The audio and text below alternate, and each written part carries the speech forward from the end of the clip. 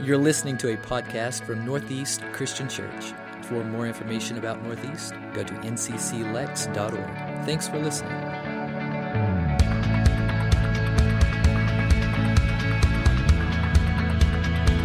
We're continuing our series called Masquerade. And a couple of weeks ago, when I had this in my mind, I went into a Speedway to get coffee one morning. It's a common habit of mine. And I ran into this ministry friend who, he's just one of those guys. It's always he's bright, he's sharp, he's genuine, he has this deep love for God. He always seems to be on the high side of things, upbeat and excited. And I saw him and I said, I knew he had been through a ministry change. He'd been in one area of ministry for a really long time. And then a year and a half ago, he changed. And I knew that the transition had been a little bit rocky for him. And so when I saw him, I was kind of surprised because where I live in Lexington, it's far from where he lives. So I said, "What are you doing on this side of town?" And when I said that, he just immediately, his head hung down. I mean, his countenance just dropped. I could tell he was troubled. And so I felt kind of bad that I had said anything. And then he looked up at me and he says, "I'm driving a school bus to make ends meet for my family." And he said, "I know it shouldn't matter to me. And I know that it's my pride that's making me feel this embarrassment." And I really felt for him. And I just told him, I said, "Listen, man, there's no shame in doing what you need to do to provide for your family." And I said, "And the other thing you need to know is one of the most godly men I know drives a school bus to do the same thing, to help supplement his family's income." It's kind of interesting that being embarrassed about something in your life can cause you to want to put on a mask and not let people know the real you. Now, I appreciated my friend not playing a game and trying to present himself in some way. It's hard to hide one of those giant yellow buses that you're walking out to, right? But I could tell he was probably wrestling with it. Pride, worry, anxiety, fear, depression are just a few of those feelings and emotions that cause us to want to cover up parts of our lives. You've been there? When you talk about cover-ups, the most famous of cover-ups probably of all time, at least for Americans, is what we simply call Watergate. When you think about it, Watergate was this major political scandal that occurred back in the 1970s, and it followed a break-in into the Democratic National Committee's headquarters that was located in the Watergate office complex in Washington, D.C. President Richard Nixon's administration attempted to cover up their involvement in this petty crime. When the conspiracy was finally discovered and they investigated it by the United States Congress, it led to several indictments of the Nixon administration and ultimately, the resignation of President Nixon. Somebody might wonder, why would they try to cover up such a minor break-in? It's a very simple answer. Because they didn't want anyone to know that they were involved in it. Something like that, though very insignificant, in the right environment would be scandalous. And politics is just that. It was scandalous. And if people made public that they were involved in this petty crime, it would look terrible. So they attempted to hide their involvement in it. Somebody said sometimes the cover-up is far worse than the actual crime. And in this case, that was true. It's easy to look at people like that and have kind of a scornful, judgmental approach to it. But the truth is that many of us have done the very same thing in our lives. We'd rather our family or our friends not know about our sins or our failures. So we cover them up, or we act as if they never happened. We may go so far as to create a story and lie about it so no one knows. Because our sins, our failures, even some of our thoughts, if they became known, we would be horribly embarrassed. Shame is one of the main reasons that we choose to wear masks. When I was in the fourth grade, there was one day in the fourth grade while I was at East Elementary, I found myself in Mr. Alexander's office. Now, the reason that I was in the principal's office is none of your business.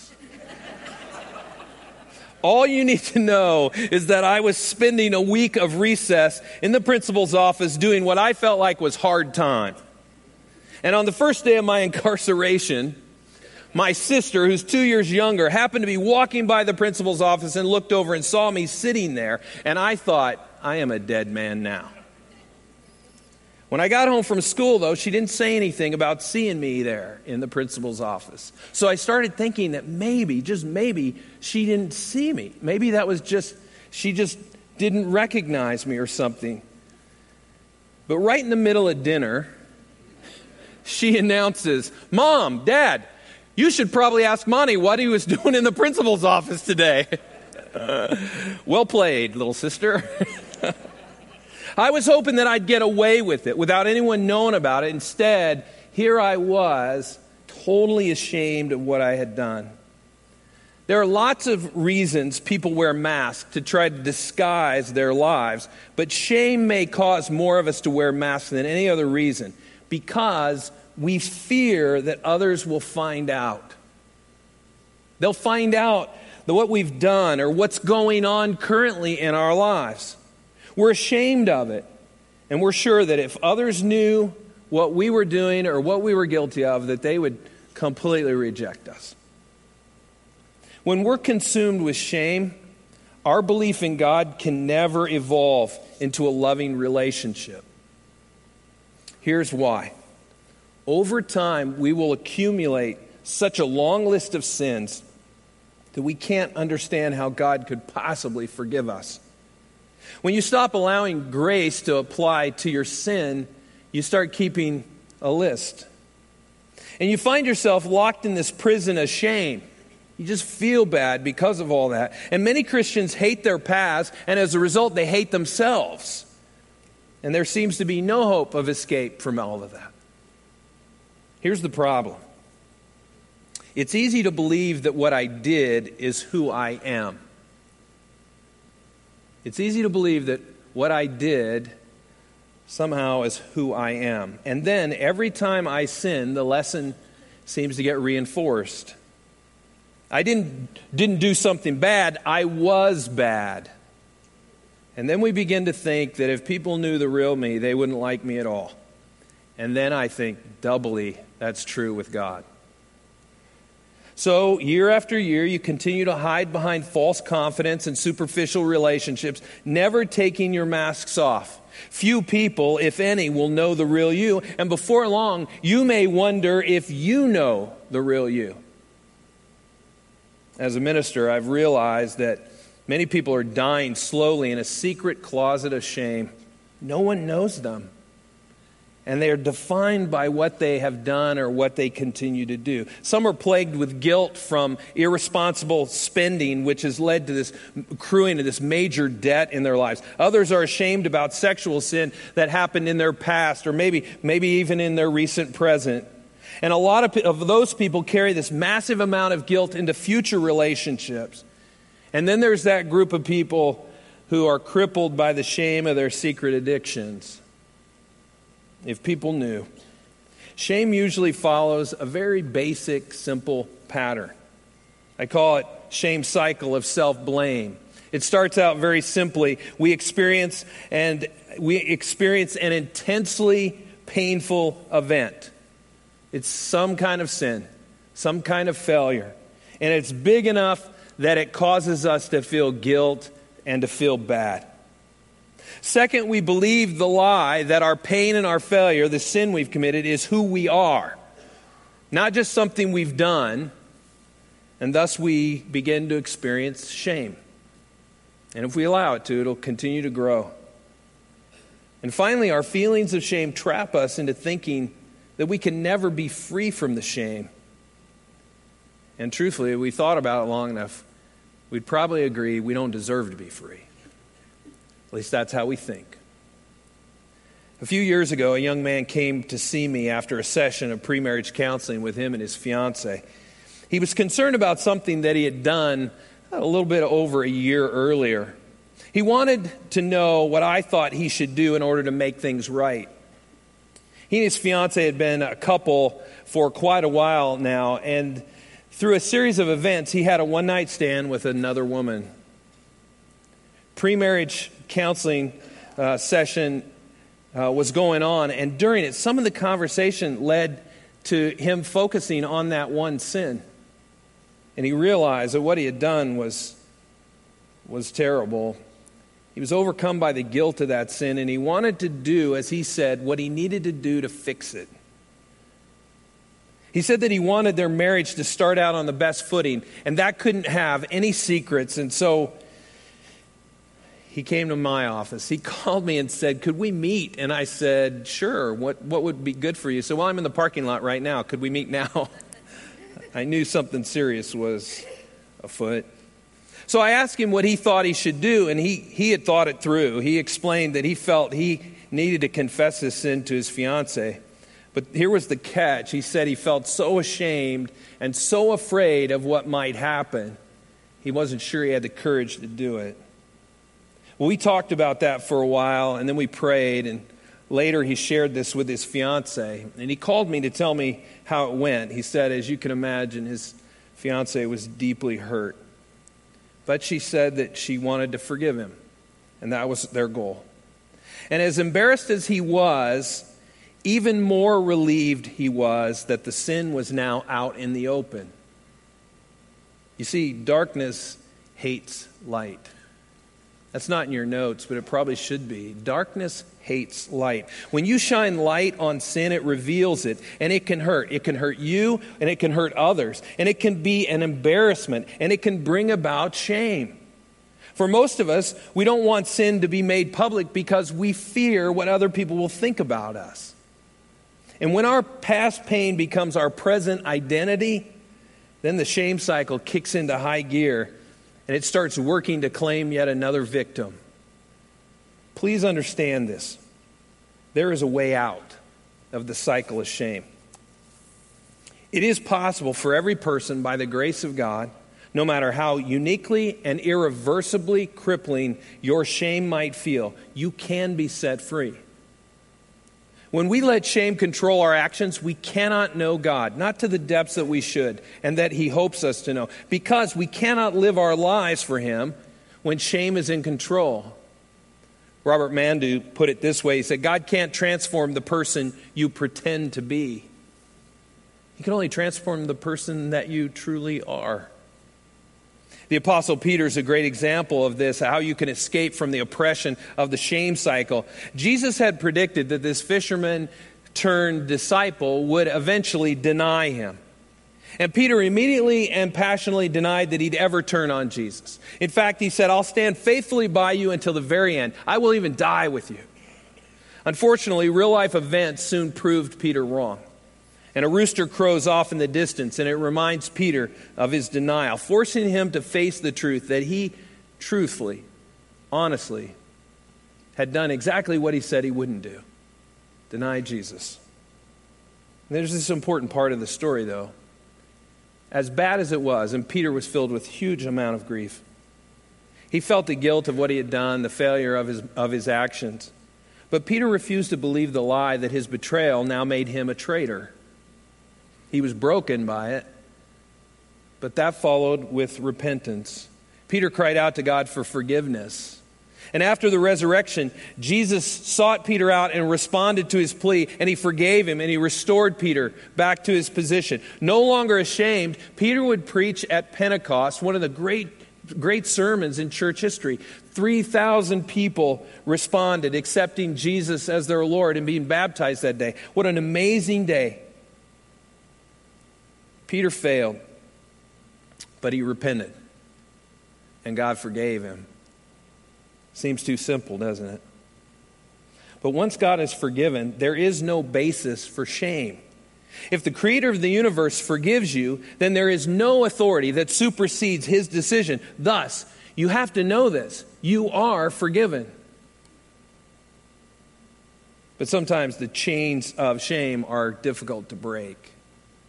Like Peter, we can be convinced of this simple truth.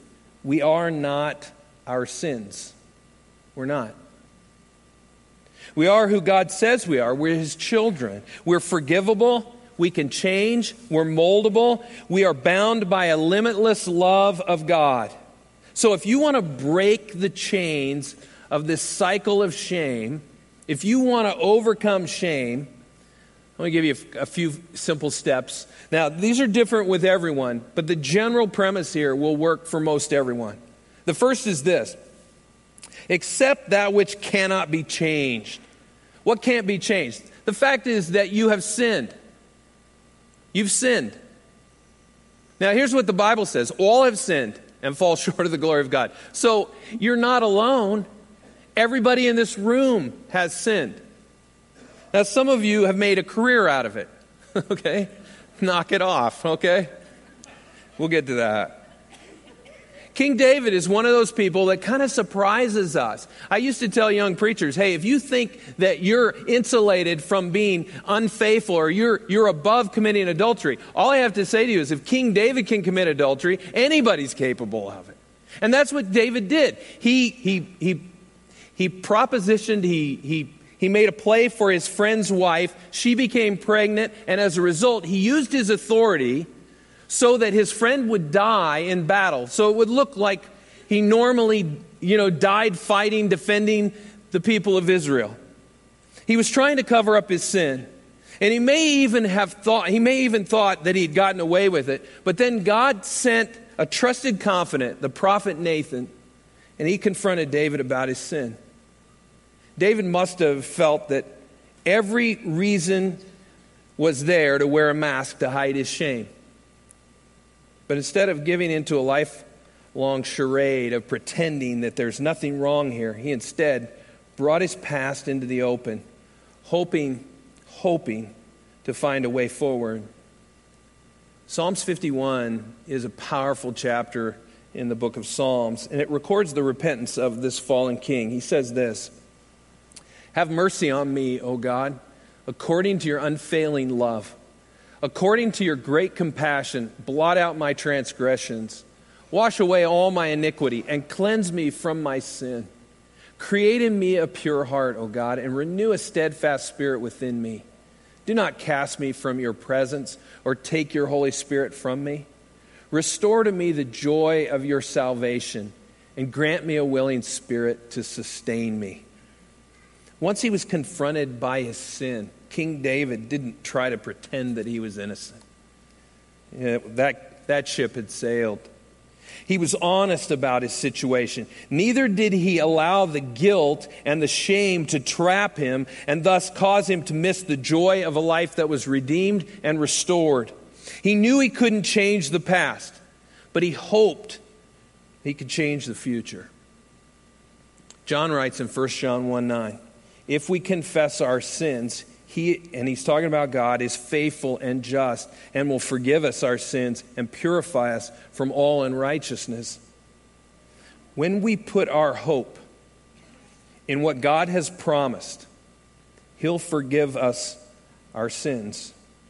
Our hope then is inevitable. If we put our hope in the promise that he forgives, we can bank on that. Instead of turning inward to a prison of shame, we should turn upward to a God of healing and a God of hope. Well, there's a second step that we need to take in order to break the chains of shame, and that's to realize, although you can't undo what you've done, you could do the right things from this point forward. I can't change the past, but I can do the right things today. And then the third step is to repent. And repent is a simple word. It means to turn around. You have to deal with your sin, which starts from turning away from it.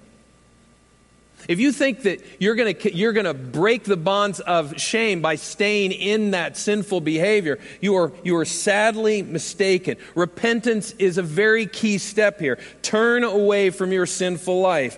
If habitual sin is the cause of your shame, then now is the time to deal with it. If you're covering up sin to hide it, it's time to deal with it now. And here's the simple truth. Sin is a choice. It's a choice that every one of us makes. Now that's simple. But it's a choice that we have to make, to choose not to do it. Listen to what Paul told the Corinthians. He said, "Come back to your senses as you ought and stop sinning." It's pretty simple. Stop sinning. You can choose to stop sinning. It may be hard. Some of you go, this is so ingrained in my life, I can't imagine that I could do it.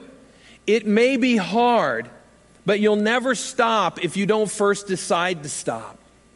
Jesus has the power to help you to quit. There is a church building full of people right now who have quit a whole host of sins. They are evidence that with God's help, you can quit sinning. Now, there's nobody in here who's perfect.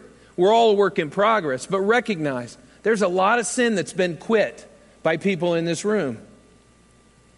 And then it brings us to the fourth step, and that's to move forward.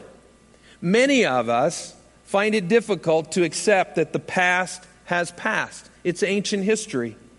Sometimes it's hard to leave it there where it belongs, in the past. But until we do that, we cannot make peace with the present, and we cannot walk into the future with hope. So stop being defined by your past.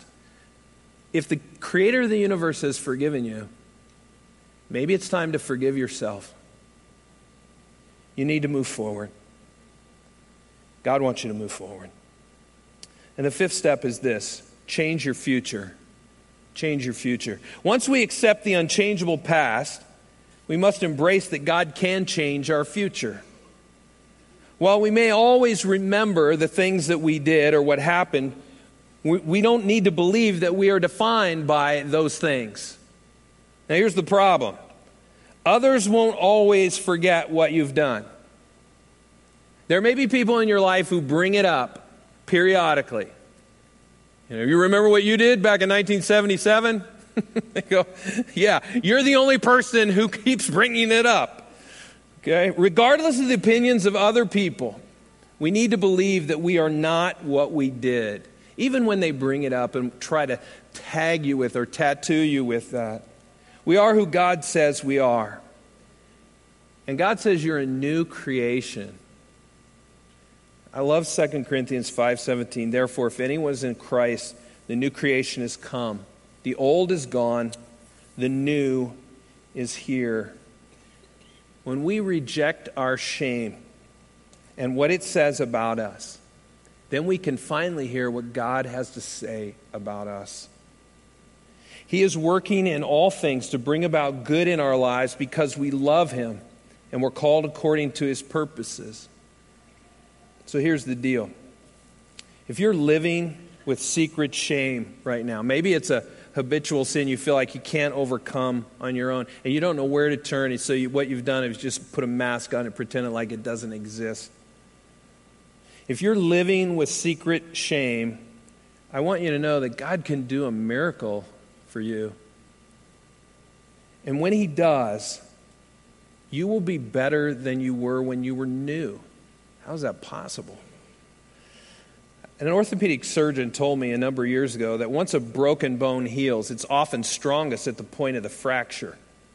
In the same way, God can take our shame and our past, all of our sin, all of our failures, and amazingly redirect their outcomes toward your future success. He'll recycle your past. He'll repurpose it. But only if you trust Him. It all hinges on putting our faith in Him. It's not that difficult. Oh, it's challenging. It can be hard. But it's not that complex. Let me close with this. On a winter's day in 1935, it is told that Fiorello LaGuardia, the uncontrollable mayor of New York City at that time, he showed up at a night court in the poorest ward of his city. He dismissed the judge, said take the evening off, and he took over the judicial responsibilities of that court's bench. That night, a tattered old woman charged with stealing a loaf of bread was brought before him. She defended herself, saying, "My daughter's husband has deserted her. She is sick, and her children are starving." You would think there might be a little bit of grace here, but the shopkeeper refused to drop the charges, saying this, "It's a bad neighborhood, and she's got to be punished to teach other people a lesson." Mayor LaGuardia just sighed. He turned to the old woman and he said, "I've got to punish you. The law makes no exceptions. $10 or 10 days in jail." However, while he was pronouncing the sentence, LaGuardia reached into his pocket and took out a $10 bill and threw it into his hat. And then he said this, here's the $10 fine. Here's the $10 fine, which I now remit. And furthermore, I'm going to fine everyone in this courtroom 50 cents for living in a town where a person has to steal bread so they can feed their starving grandchildren. Mr. Bailiff, please collect the fines. And he handed him his hat. And then he said, give them to the defendant. The following day, the New York newspaper reported that $47.50 was turned over to a bewildered old grandmother who had stolen a loaf of bread to feed her starving grandchildren. Making forced donations were 70 petty criminals, a few New York City policemen, and a red-faced storekeeper. Mayor LaGuardia made an important point when he said that the grandmother had to be punished, but then in the same statement made the payment for her fines. His example reminds us that the very sins that we are tempted to cover up and act as if they don't exist are the very sins that Jesus died for. God's justice is required. It's required that our sins be paid for, and Jesus paid for them. So you and I don't need to pretend anymore. We don't have to wear the mask anymore. Christians are forgiven. They're not perfect. All you have to do is look up at this stage and you'll recognize that. Jesus paid the penalty for all of our sins. And he assumed the responsibility for their eternal consequences so that the Lord will not condemn us or ever remember our sins again. So the question I have for you is, have you called on the name of the Lord? Is there a point in your life where you called on his name? Do you believe in your heart that Jesus died for your sins and that he was raised from the dead so that you could have eternal life? Is he the Lord of your life? You see, you're not going to find escape from this cycle of shame without Jesus. Have you repented of your sins? Have you confessed him as Lord, been baptized in the watery grave to be raised to walk in a newness of life? Salvation's a free gift from God. All God asks is that you be the person he created you to be. That you would be that person who would glorify him by living a righteous life. If you haven't done that, I pray today you'll take that step. He'll set you free. Don't be afraid. Let's pray. Lord, I pray that you would help us to remove the masks that are caused by shame. Help us to deal promptly, God, with our sin and recognize that our sins aren't what define us. We aren't that action or that behavior that we committed that was offensive to you. No matter what the world says, no matter what people remind us of, no matter what even sometimes our flesh says, we know by the grace of God we've been forgiven. We're a new creation. We're one of your children. So God, help us to see that and to live righteous lives. Recycle our past, repurpose it, use it for your good, God. Help us to take what we've learned in the spiritual battles to encourage others, to strengthen others. Help us to live righteous lives today and every day in the future that would bring glory and honor to you. God, we thank you that Jesus came to pay that price. And we thank you, God, for the love that is at the base of that. Thank you for caring and loving us. In Jesus' name, amen. If you've never taken that step, we're going to sing and worship the Lord. And I just want you to know that there are a number of us here who would love to talk with you about taking that step. Or maybe you just need somebody to pray with you. I mean, when we're talking about habitual sin, you're just feeling like the whole world is closing in because you can't seem to get out of it. If you need somebody to pray with you, you want somebody to help you to walk through these steps of breaking that cycle of shame, we'd love to do that. Let's stand together. Let's worship him. If you have a need, will you come? Let's worship.